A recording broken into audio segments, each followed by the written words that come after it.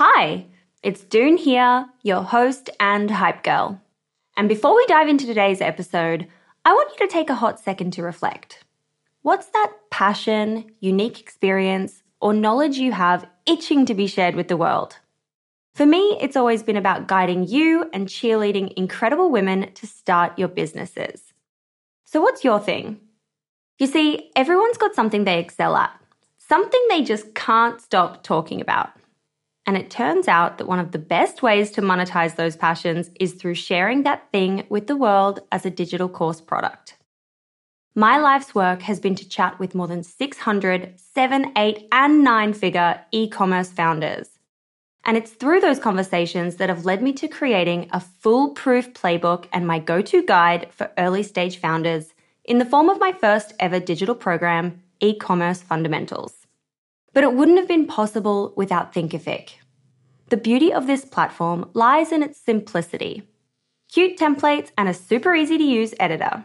No coding headaches, no tech-induced stress, just pure focus on what matters most, the content. So if you've ever been curious about building a course to teach your passion, this is the way to do it. The genuine support from the Thinkific team turns it from this lonely, confusing headache into the most fulfilling and easy project. Go to the link in my show notes to get a free trial on me. This is Julie Stevanja for Female Startup Club.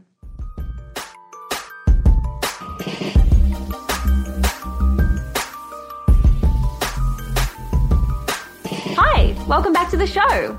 It's Doone here, your host and hype girl. If you've just found us, hi. Love this for you and me. Every week, we're learning from some of the world's most brilliant minds in business, like the co-founder of Wrapped, Julie Stevanja, which you might also have formerly known as Her Black Book. Julie and her twin sister Sally have been building businesses for women since 2012, back when they first launched Stylerunner. And now they're back at it again, taking the lessons they learned with that business to build Wrapped. It's a premium app for shoppers to discover deals and new amazing brands. In this episode, we're talking through the learnings that Julie took from Stylerunner and the difference between building a brand that's e-commerce focused versus a tech company and how that all fits into the world of VC, as well as a bunch of really interesting gems when it comes to the playbook of launching an app. Just a quick note on housekeeping here. If you love this episode, please take a tiny action and share this episode with a friend or post it on social media or leave us a review. And if you want to feature on the show, send us a voicemail on Instagram DMs with your question or your topic and I'll record a response. I'm loving the ones we've had come through already and I'm super excited for them to start launching live. All right, let's get into today's episode. This is Julie for Female Startup Club. Hiring for your small business? If you're not looking for professionals on LinkedIn, you're looking in the wrong place. That's like looking for your car keys in a fish tank. LinkedIn helps you hire professionals you can't find anywhere else, even those who aren't actively searching for a new job but might be open to the perfect role. In a given month, over 70% of LinkedIn users don't even visit other leading job sites. So start looking in the right place. With LinkedIn, you can hire professionals like a professional. Post your free job on linkedin.com/people today. There's never been a faster or easier way to start your weight loss journey than with PlushCare. PlushCare accepts most insurance plans and gives you online access to board-certified physicians who can prescribe FDA-approved weight loss medications like Wegovy and Zepbound for those who qualify. Take charge of your health and speak with a board-certified physician about a weight loss plan that's right for you. Get started today at plushcare.com/weight loss. That's plushcare.com/weight loss. plushcare.com/weight loss. There's never been a faster or easier way to start your weight loss journey than with PlushCare. PlushCare accepts most insurance plans and gives you online access to board-certified physicians who can prescribe FDA-approved weight loss medications like Wegovy and Zepbound for those who qualify. Take charge of your health and speak with a board-certified physician about a weight loss plan that's right for you. Get started today at plushcare.com/weight loss. That's plushcare.com/weight loss. plushcare.com/weight loss. Mom deserves the best, and there's no better place to shop for Mother's Day than Whole Foods Market. They're your destination for unbeatable savings, from premium gifts to show-stopping flowers and irresistible desserts. Start by saving 33% with Prime on all body care and candles. Then get a 15-stem bunch of tulips for just $9.99 each with Prime. Round out Mom's menu with festive rosé, irresistible berry chantilly cake, and more special treats. Come celebrate Mother's Day at Whole Foods Market. Wow. Nice. Yeah. What you're hearing are the sounds of people everywhere putting on Bombas socks, underwear, and T-shirts made from absurdly soft materials that feel like plush clouds. Yeah, that plush. And the best part? For every item you purchase, Bombas donates another to someone facing homelessness. Bombas. Big comfort for everyone. Go to bombas.com/ACAST and use code ACAST for 20% off your first purchase. That's bombas.com/ACAST. Code ACAST. Julie, hi, welcome to the Female Startup Club podcast. Thank you so much for having me. I am so excited to be here. I feel like we were just touching on this off record. I feel like we've been kind of in each other's orbit for such a long time, and I'm so excited that we're actually getting to do this. And I wanted to tell you a funny little thing. For like ever, my WhatsApp picture was a photo of me like in North Bondi, kitted out head to toe in Stylerunner gear, like back in the early days of 2014. But I hadn't even really thought of that until this interview. And I was like, that's so funny that I had that picture for so long. And it really took me back to that time. Oh, I love that. You're an early adopter. 2014 was in our first couple of years. So thank you for supporting us way back then. Early days. I want to start by getting any wins or oh shit moments that you've had today or this week. Okay, a big win. We are just relaunching our entire brand. So for 18 months, we've been known as Her Black Book, but we can just reveal we have a whole new brand name. It is called Wrapped.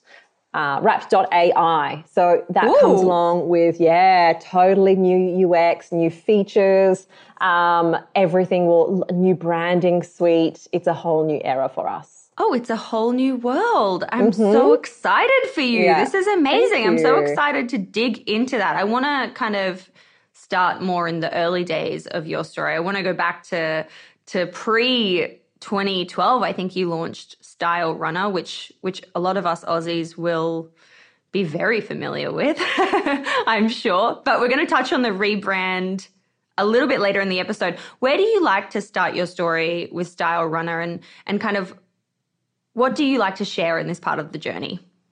The very first years of Stylerunner were fun, as tough as they were. What I loved about it was I actually had the idea while I was working for a tech startup, so it was already a really fun part of my life. I actually loved my job. The tech startup I was working for and I was living in London is kind of like Netflix, but for like art house movies. So if you think of like kind of Palace Cinema vibes, very cool. The company's called Mubi, it's still around. So I was like living my best life, living in London, working for this fab company. We'd go to the Cannes Film Festival, but I was working out, doing my Bikram yoga. That's what I was into. And, you know, I had the idea actually at Bikram in Shavasana, this honestly, this aha moment. And so from then on, like it was just, spoke to Sally about it. We decided to do this crazy idea. And it was a whirlwind journey. But what's really funny is I was talking to my team this week and our growth is mirroring Stylerunner's growth year for year in the first 2 years. It's unbelievable, but it doesn't feel like it's fast enough. You still want to grow faster. You still want to grow more. And I think there's actually something really important in that because people look back at Stylerunner and it feels just like this crazy instant trajectory.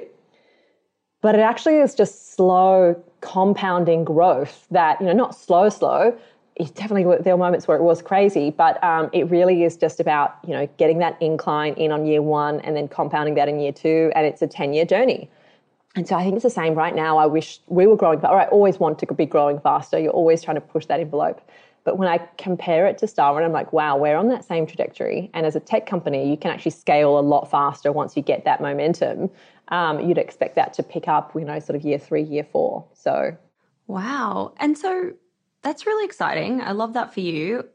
What's the difference of like the business model in terms of like the tech piece? Because obviously it was an e-commerce platform. You didn't have a brick and mortar store at that time, like early days, couple first years. There was obviously tech because it was online, but the difference between what you were doing with Stylerunner as an e-commerce, fashion play versus an app where you're kind of not holding any inventory and not developing products and things like that. What are the kind of differences, the big differences, I guess, in growing and scaling these businesses? Well, when you've got product, it definitely requires a lot more capital. So, if you want to sell an extra, $1 million worth of sales, you probably need an extra $500,000 or more, of inventory. And so you're kind of capped by how much money you can invest and reinvest into inventory. So it can be a lot slower and in terms of scaling it once you're ready. So once you kind of work out what your funnel for growth looks like how how much money do you tip into marketing and that brings X traffic to your site and what are your conversion rates, etc., you can kind of have this, formula, and you could just put more money into it and scale it faster. But with inventory, you really, it's capital intensive. And for that reason, we actually found it really hard getting investment for Stylerunner. Everyone could see wow, you're building a cult brand, but investors really weren't interested in tying up a lot of money in capital. But there are people that do like it. So it's not to say that everyone. On the tech side of things, yeah. I feel like the Australian market, America's more mature with the way that VCs invest, but the Australian market is very much B2B SaaS, deep tech, that kind of thing. And that's what we see over and over again when you're speaking with investors and kind of getting the lay of the land. That's just what investors are investing in. They're just not really going into that e-commerce space yet. Maybe that will change, but I can totally see what you're saying that, with a tech product or an app, you're kind of having that upfront investment to develop the tech, hire the developers, yada, yada, yada, but then your costs you don't keep requiring that funding. Your margins are so much higher and absolutely your platform is infinitely scalable. So, you bring more people in, you don't need to have the equivalent amount tied up in inventory. I was just going to say, because I imagine that quite a lot of your listeners might have businesses with physical product. And I think that whilst, yes, a lot of investors have, maybe it's their area of expertise or what they're interested in, the deep tech to SaaS, et cetera. So it just happens to be where the, pockets of investment are, heavily concentrated. But I would always say to them, the richest people in the world are from fashion, literally the Inditex founders, the LVMH group founders, they're amongst the richest people. So it can be really huge. Zara. Exactly. So just because people aren't investing in those areas, you kind of have to keep pushing. There is opportunity. And it's just about finding that right match. What happened for you with Stylerunner? Did you end up getting any investment, and was that kind of what ended up causing, the business to? I read that you went into administration, the business was acquired. Was that part of the piece of the puzzle that you couldn't get the funding to keep going? Yeah, so we tried, and we did raise many rounds of capital. So I think maybe we did 5 capital raisings over 8 years. So it felt like as soon as I finished one, I already needed to, I could see how long that would last me. And you've got a business plan, and you kind of know, okay, you need to start the next one here and raise that for the next 12 to 24 months. And so it did take continual investment until you're totally profitable. So we would have profitable months at Stylerunner, so we could see our margins were improving, etc. But if you are not yet profitable every, for the year, your net profit, if you're making a loss, you need to find investment to fill that hole. So you can either do that personally through friends and family, etc., or you can find external capital. So I invested personally and we did external capital raises. And then, unfortunately, year after year we did that, and we kind of felt like we'd spoken to nearly everyone. And, and there was also, it's not just about finding a match of people who want to invest in your area. They also obviously need to love your brand. And so for us, even if you found people who wanted to invest in retail, it's women's activewear and 99% of the investors were male. Did they really care that much? So first you've got category match, you've got, is it a brand that they're excited about? And then stage was another really important one. So we were kind of early stage, and there's something called the Valley of Death, which is super depressing. I'm sorry, but tell us, what's the Valley of Death? Valley of Death is this gap where really early stage startups seem to have a lot more funding options. And once you're at scale up mode, so you basically know that funnel, I'm going to put in $1 million, that's going to turn into $3 million of sales, etc. The valley of death is in between. It's the still proving out that this is going to work as a business model, and we need another year or 2 years runway, etc., to keep getting closer to that, keep improving our margins, so that we can get to profitability.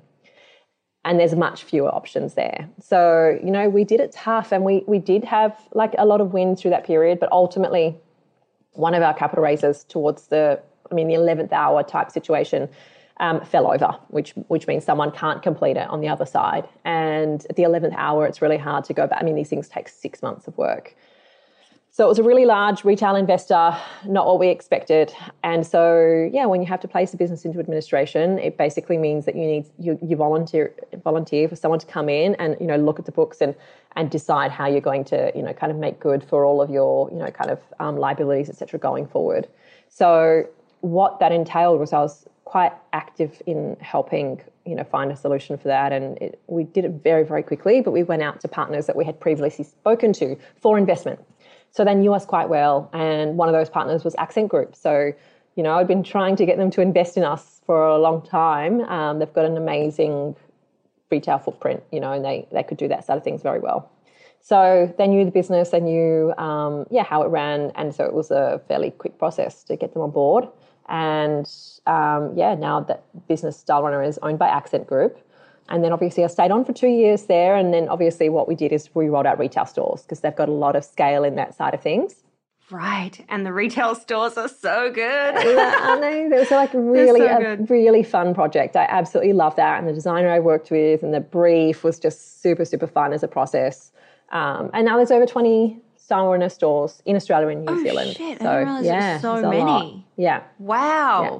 Wow. How cool.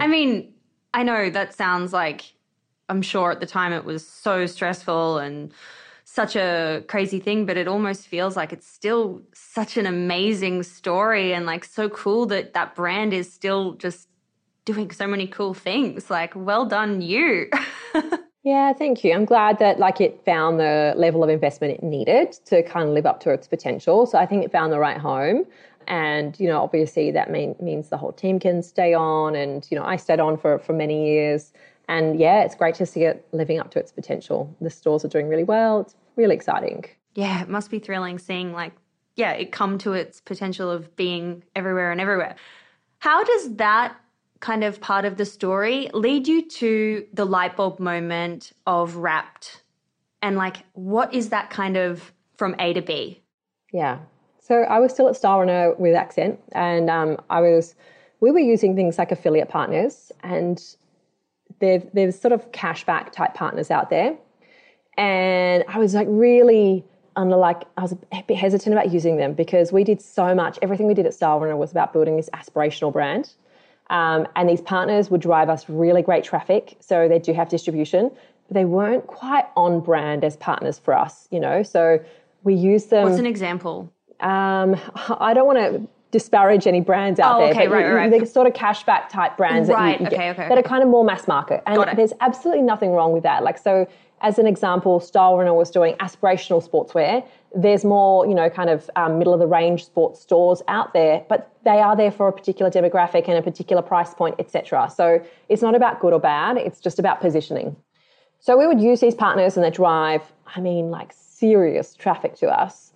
So you couldn't say no to them, but I just wish that they were always just a bit more, that had that halo and benefit as a partner that really matched you.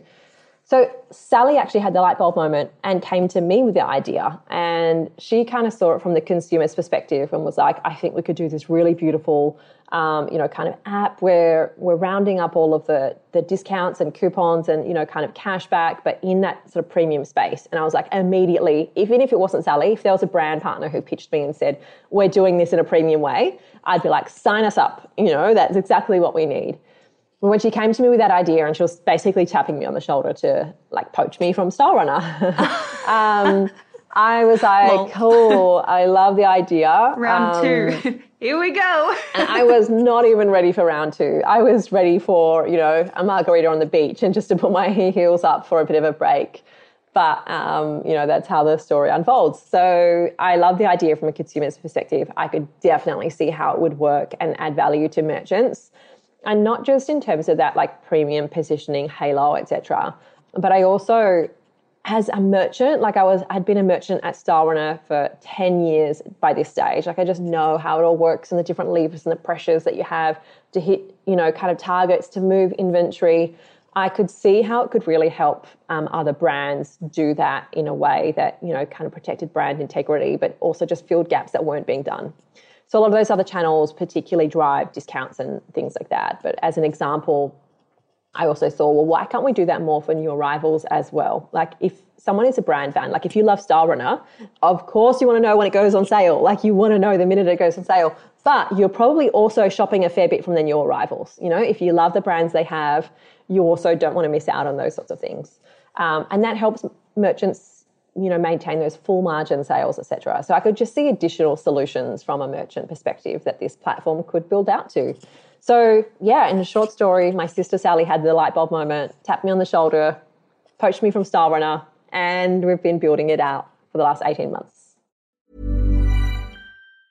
Mom deserves the best, and there's no better place to shop for Mother's Day than Whole Foods Market. They're your destination for unbeatable savings, from premium gifts to show-stopping flowers and irresistible desserts. Start by saving 33% with Prime on all body care and candles. Then get a 15-stem bunch of tulips for just $9.99 each with Prime. Round out Mom's menu with festive rosé, irresistible berry chantilly cake, and more special treats. Come celebrate Mother's Day at Whole Foods Market. Hiring for your small business? If you're not looking for professionals on LinkedIn, you're looking in the wrong place. That's like looking for your car keys in a fish tank. LinkedIn helps you hire professionals you can't find anywhere else, even those who aren't actively searching for a new job but might be open to the perfect role. In a given month, over 70% of LinkedIn users don't even visit other leading job sites. So start looking in the right place. With LinkedIn, you can hire professionals like a professional. Post your free job on linkedin.com/people today. Mom deserves the best, and there's no better place to shop for Mother's Day than Whole Foods Market. They're your destination for unbeatable savings, from premium gifts to show-stopping flowers and irresistible desserts. Start by saving 33% with Prime on all body care and candles. Then get a 15-stem bunch of tulips for just $9.99 each with Prime. Round out Mom's menu with festive rosé, irresistible berry chantilly cake, and more special treats. Come celebrate Mother's Day at Whole Foods Market. There's never been a faster or easier way to start your weight loss journey than with PlushCare. PlushCare accepts most insurance plans and gives you online access to board-certified physicians who can prescribe FDA-approved weight loss medications like Wegovy and Zepbound for those who qualify. Take charge of your health and speak with a board-certified physician about a weight loss plan that's right for you. Get started today at plushcare.com/weight loss. That's plushcare.com/weight loss. plushcare.com/weight loss. Hey, it's Ryan Reynolds, and I'm here with Keith, co-star of my upcoming film, If, only in theaters May 17th. Do you want to tell people the big news? All right, I'll do it. Sign up now and you'll get unlimited for $15 a month and 6 months of Paramount Plus Essential Plan on us. MintMobile.com/switch. Upfront payment of $45 equivalent to $15 per month. Unlimited over 40 gigabytes per month. Face lower speeds. Videos at 480p. Active Mint customers by 531.24 get 6 months of Paramount Plus Essential Plan. Auto renews after 6 months. Offer ends May 31st, 2024. Separate Paramount Plus registration required. Terms and conditions apply if rated PG. With something like that, like in those early days or in those early months of kind of having the light bulb moment, what's the actual business model, revenue streams at that point? And how did you go about validating the idea? Because I think we hear this a lot. A lot of people have lots of great ideas. There are lots of good things happening, but it is, so key to prove out your idea, to prove out that you will get traction, to prove out customer market fit before going all in and putting hundreds of thousands of dollars into development of a piece of tech. So I want to understand that early phase of what was the business model and how did you validate? So, we've been building the business model, with an MVP and iterating on features, et cetera, the whole way. So we kind of built the smallest version we could, but it did require a couple of things. We wanted to connect with an API to some of the affiliate partners to do the cashback. There was just no way of, you probably could. So actually, I take that back. If you don't have as much capital to get started, you could probably, run some surveys, et cetera, and, kind of test that. there are ways to test conceptually whether something works. But I guess for us, because we weren't doing something that was completely new, there were business cases that we were parallel to. We were just doing. There were business cases that really validated the idea works. We're just delivering it in a different way to a more aspirational, kind of consumer base and brand base. So we didn't need to validate that part worked because we could see it working elsewhere. We weren't reinventing the wheel. But we still built the leanest version that we could and got that to market and then just started pitching to brands. So we're a two-sided marketplace. We have brands that we sign on and, they use our platform to promote their, offerings, deals. We say deals, drops and discovery. So deals, but also new drops, etc. And also, that exploratory side of discovering new brands that are similar that you might like. We had to pitch it to brands with a very simple pitch deck. I always love pulling together a pitch deck because if you can pull your USP together, show someone that and they're like, yep, I like that, I want to be on board, then that's kind of your test. You're really selling someone to join you. And then from the consumer side, we ran, some really low cost marketing campaigns to just try and get a small amount of consumers into the app as quickly as we could to test their behavior, see what they were interacting with, see how often they would come back, etc. So really it was about getting both sides of the marketplace in and, kind of looking at what was working and, kind of testing from there. What kind of money did you need to put in to get it to MVP level? Like when we're thinking about, founders or future founders who are listening and they've got an idea, they're interested, they want to understand, are you putting in hundreds of thousands at that point or are you putting in like 20 grand? Like what's that MVP phase? Yeah. The first version was about several $100,000. So it was a big investment and we did get investors on from day one.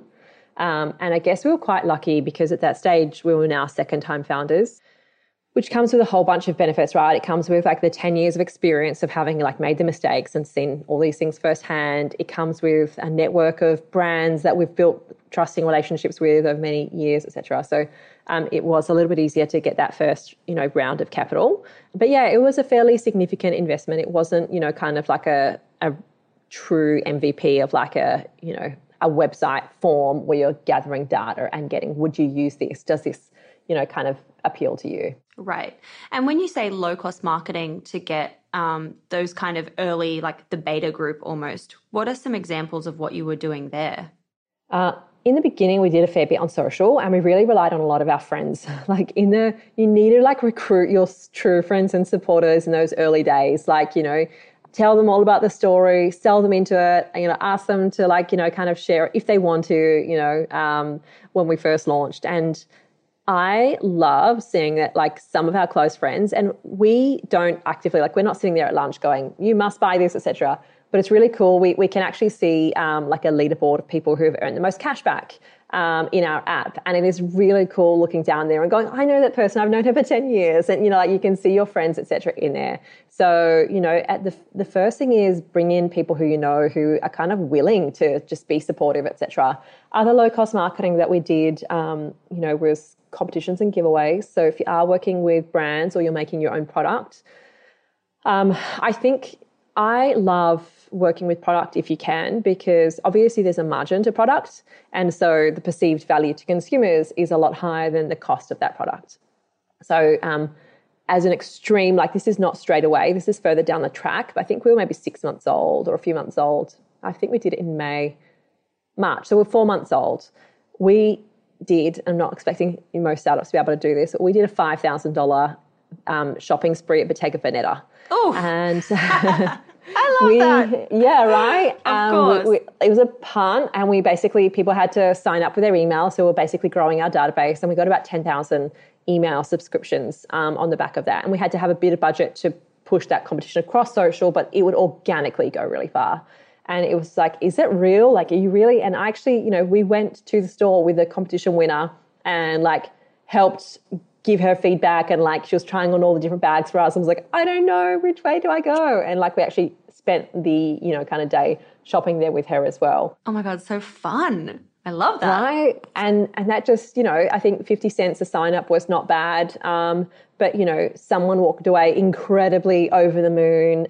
It stood for shopping. It stood for, kind of the premium, kind of brands, et cetera. And there were a lot of synergies. So you can do that in small ways, or you could actually go, like if you're a brand that is spending $5,000 a month or a couple of months, so it might be that you're spending $2,000 a month on Google Ads.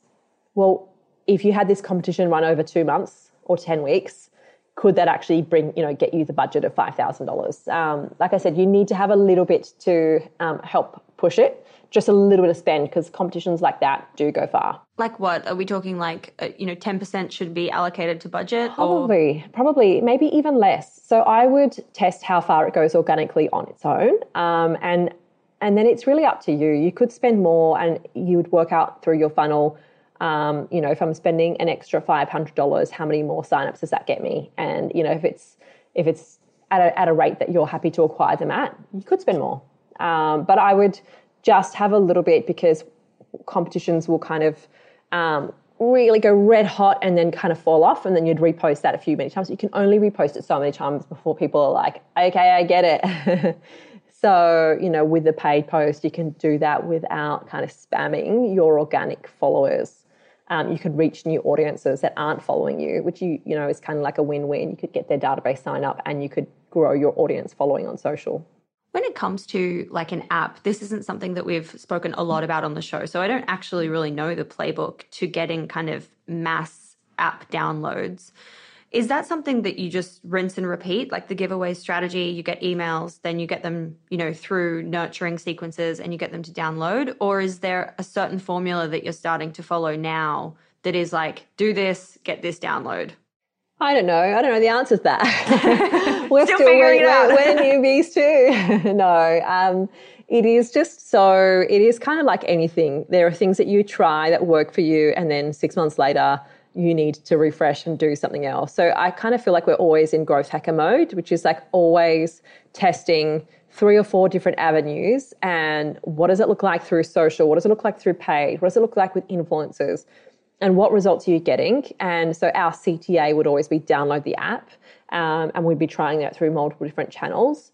And then it is, a little bit of rinse and repeat. But as some of those results fade away, then you're trying new channels, and you're and when I say fade away, things can come back too, right? So some channels are just cyclical. It could be because of seasonality. There are times when it's just really noisy in the market. There's all sorts of things.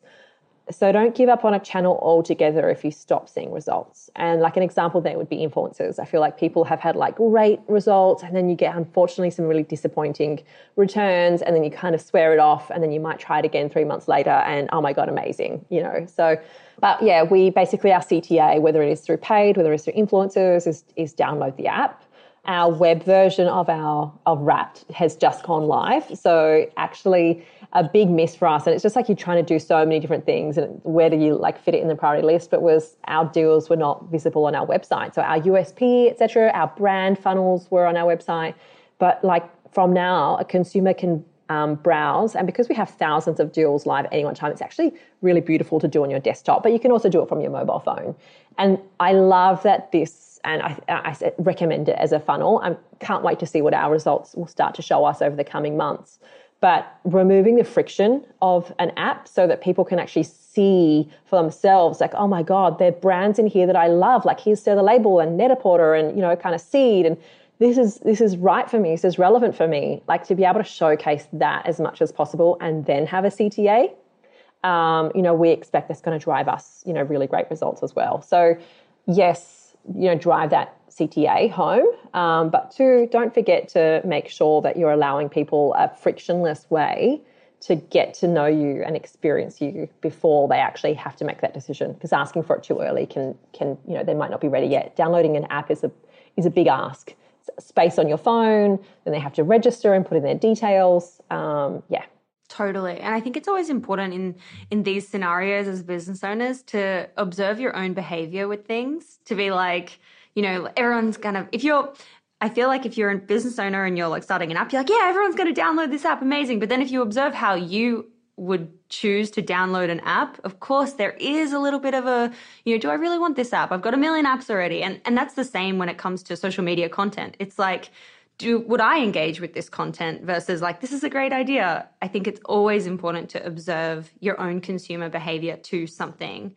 Absolutely. I'm always saying that to not just yourself as a founder, but even our team. Like I say, our team is like our first line of feedback. You know, if you wouldn't respond to this, social media, etc., then like, why would we put it out there? And one thing about apps too, you know, you touched on something there, and it's really interesting because there's some public data available. What was that app that went viral? You know, it was like, you know, on the second you got a notification, Be Real. Right? There's some public data that you can see from Be Real, which I found really interesting because I know that I often download apps and then it takes me a while to go, oh, I've got some new apps I need to jump in and explore, because you kind of like download them. That's one step. Then find time to look into it, work out how I use it is another almost step. Build the habit of when you check that app. Yeah.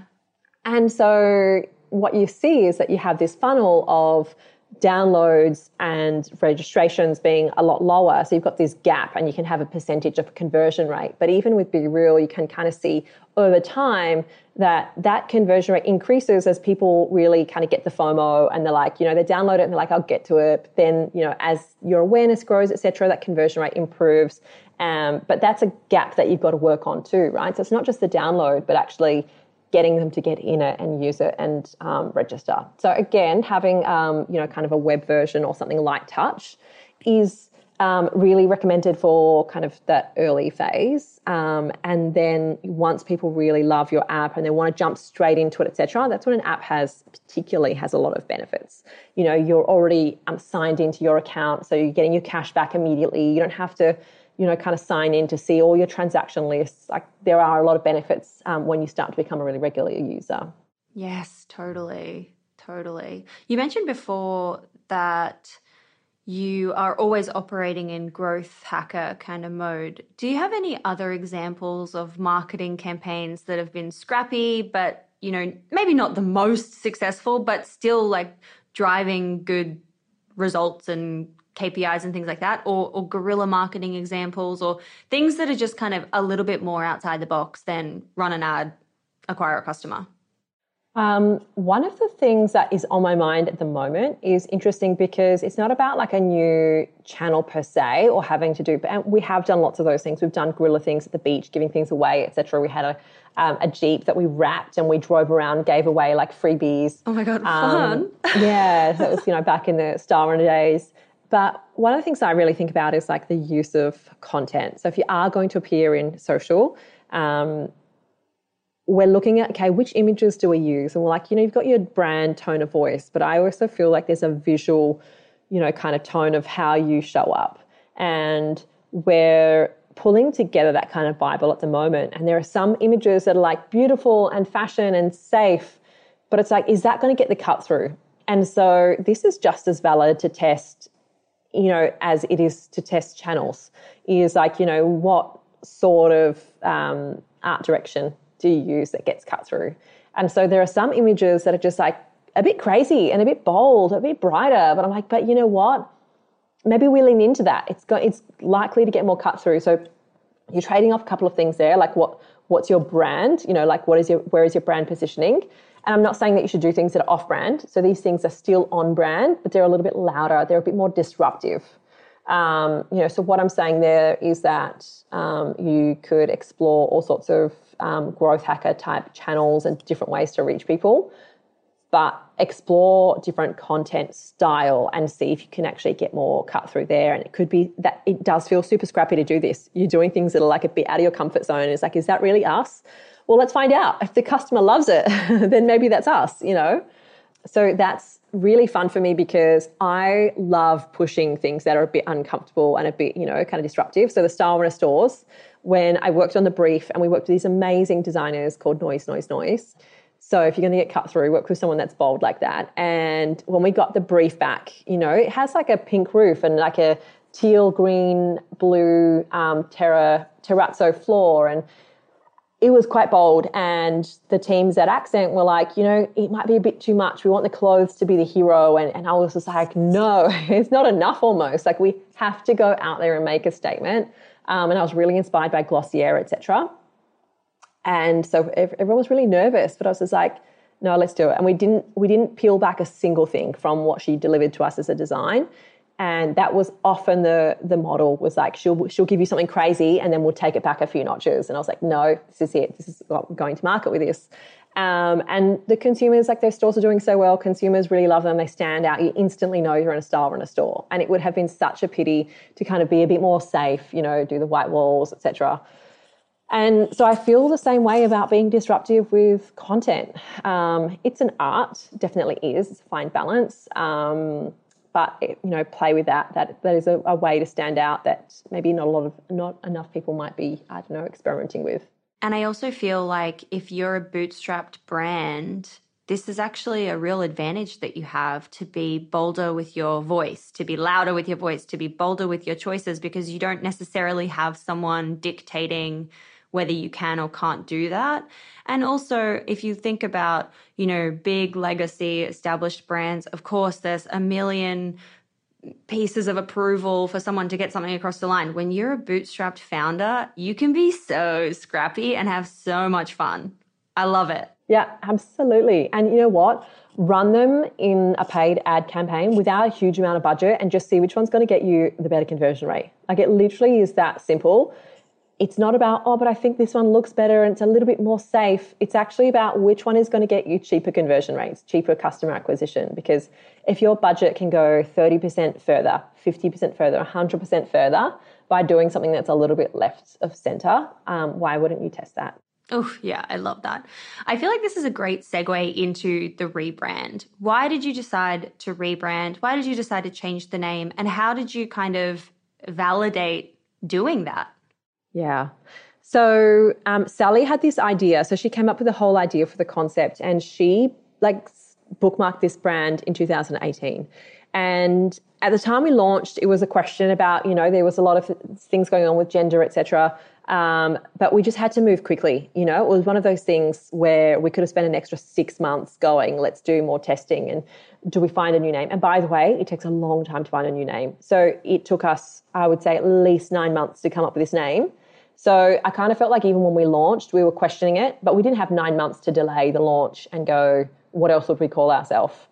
So we love the concept. It's still a beautiful name. We launched, and in the background, we were almost immediately going, we know we eventually need to open ourselves up to, just not being so specific in a gender way, because actually the platform that we use, we have brands we have a lot of male customers. So we have brands on like The Iconic, like Nike, like, Selfridges, etc. I mean, my husband shops on it. We have lots of males that shop on it, and there's great, amazing deals and discounts. Like, why would we, kind of make that gender specific? And then as we want brands to scale, so I spent a lot of time on the brand side. Like, what can we do for your brands and how can we help you grow, and thinking about the strategy of that. Again, there's no reason for us to, kind of be gender specific. So we knew that it was coming. It just took as long as it did. We went through hundreds of brand names. How'd you come up with it? Literally a list of things that we liked. So we did a whole brand positioning piece first. Like, we're friendly and this and that. So brand spectrums. Like, are we friendly? We're this, not that. We're this, not that. Yeah. So we kind of did a whole thing on our brand, where we sit, etc. And so the important thing to note is we're still in this same sort of positioning.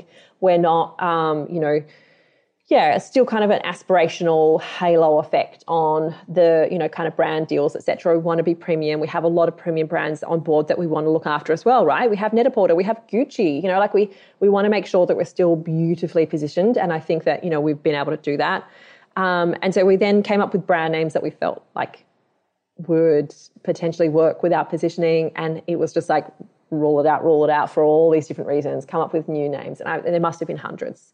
And we would do it with our team, and then we'd get feedback on the shortlist, and none of them would survive, and we'd go for like round 10, and this was just kind of like a side project that we'd allocate a small amount of time to on a rolling basis. So our day jobs were driving growth, etc., but we'd come back to this like once a week, spend half an hour on it, park it, move on. And so it does take a long time. But we love this. And like what we love about the brand name Wrapped is that there are many connotations. So for one, there's like, a wrap of something is like a curation, so we have incredible brands. So this wrap of amazing brands is curation. if you buy something and it gets delivered, it's often in packaging. So it's like the unwrapping of like, what you've bought yourself. So there's that physical connotation of goods. And then the joy, like if you're wrapped with something. Yes, that's what I was about to say. Yes. And that's ultimately what we want our platform to do. We want people to really like feel wrapped about the savings, the deals, the brands that they can't see anywhere else, because we've really worked hard to I think we've got an unparalleled list of incredible brands, especially across our key categories, which are, kind of fashion and beauty, but also home and children's wear are rapidly growing as well. But there's an amazing list of brands. So it's the feeling we want to leave you with. And why the .ai? Is that because it's hard to get a .com, a short letter word .com, or is it because you want to move more into AI with your tech and that kind of thing? A little bit of both. There were some reasonable ones. We could get getwrapped.com. So, we could find a .com if we wanted. But we definitely are playing and leaning into the AI. What our feed does, so if you come into Wrapped, there's an Explore feed, which is a bit like when you go into Instagram Explore. They're brands that you may not be following. You can just see everything that's trending, etc. But with AI, we want that to be more and more relevant to you. So if you're interacting with either really premium brands or, kind of homewares brands, the AI is obviously going to deliver much more relevance to you. And then you have your following list, which is kind of, we almost think like a visual inbox of brands that you follow. So it's kind of like, how no longer have to subscribe to, all of that sort of stuff. You never go into your inbox, and there's so many issues with, the email subscriptions. We kind of see that as this beautiful new modern version. It's built for purpose, so there's so much more functionality in there. And a new feature that's just gone live with Wrapped is the brands that you're following and subscribe to. When they go on sale, we can push you a notification so that you instantly know when your favorite brands go on sale, because there's nothing worse than getting that email and you check it 3 days too late and you're like, I just missed that 24-hour flash sale from my favorite brand. Yeah. How annoying is that? So will it be possible to do that with just specific products? I feel like I'm someone who's I want that dress, I can't afford it, I'm going to earmark that. And the day it goes on sale, I'm always to my best friends, if you see this go on sale somewhere, can you just remind me, because I want that product. Yeah, there's so much in our roadmap, and product level is definitely in it. So yes, it's in the future.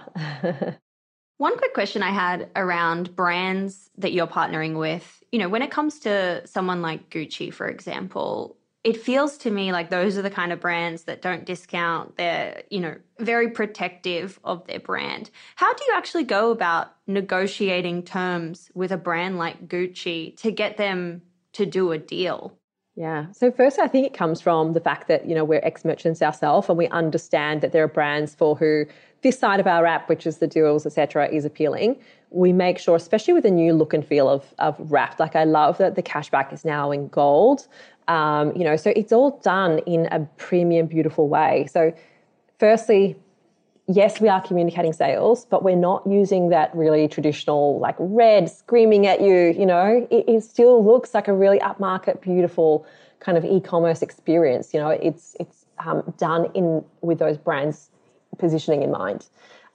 So there's brands that we understand that works well. We understand also there's brands for whom that doesn't, and that's why we're also really expanding this drops part, which is just people can subscribe to your brand and find out when you've got a new collection. Gucci did dog beds, and how fabulous is that? That's news. That's something that you would want to hear about. So, there is the newness, which is fine. We're fine for brands that just want to play in that space.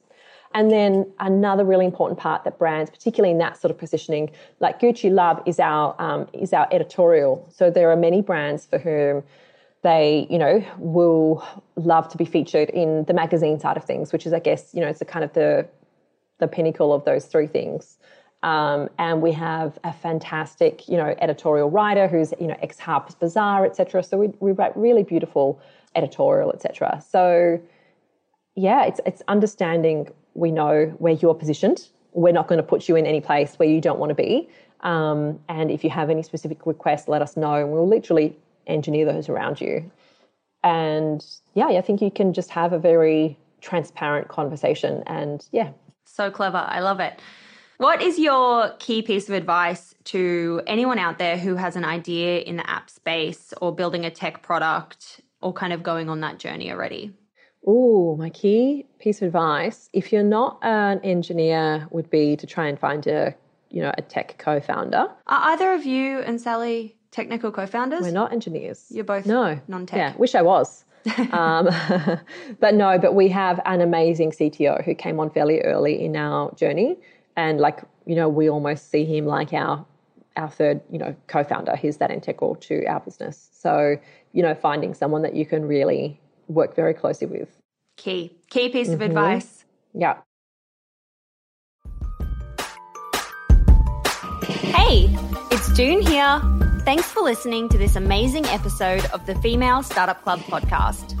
If you're a fan of the show and want even more of the good stuff, I'd recommend checking out femalestartupclub.com, where you can subscribe to our free newsletter. We send it out weekly, covering female founder business news, insights and learnings in D2C, and interesting business resources. And if you're a founder building an e-commerce brand, you can join our private network of entrepreneurs called Hype Club at femalestartupclub.com/Hype Club. We have guests from the show joining us for intimate Ask Me Anythings, expert workshops, and a group of totally amazing, like-minded women building the future of D2C brands. As always, please do subscribe, rate and review the show, and post your favorite episodes to Instagram stories. I am beyond grateful when you do that.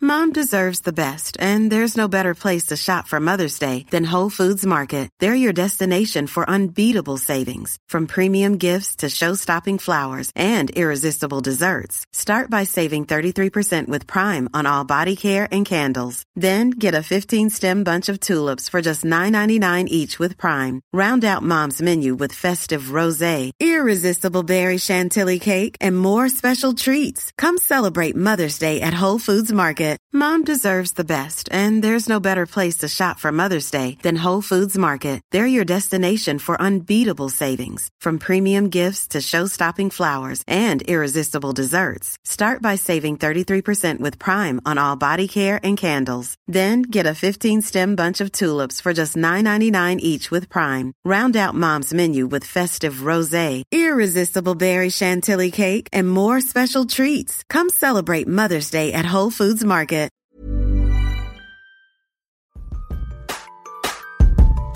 Hey, it's June here. Thanks for listening to this amazing episode of the Female Startup Club podcast. If you're a fan of the show and want even more of the good stuff, I'd recommend checking out femalestartupclub.com, where you can subscribe to our free newsletter. We send it out weekly, covering female founder business news, insights and learnings in D2C, and interesting business resources.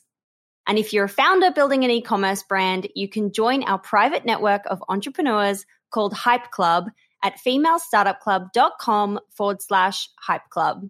We have guests from the show joining us for intimate Ask Me Anythings, expert workshops, and a group of totally amazing, like-minded women building the future of D2C brands. As always, please do subscribe, rate and review the show, and post your favorite episodes to Instagram stories. I am beyond grateful when you do that.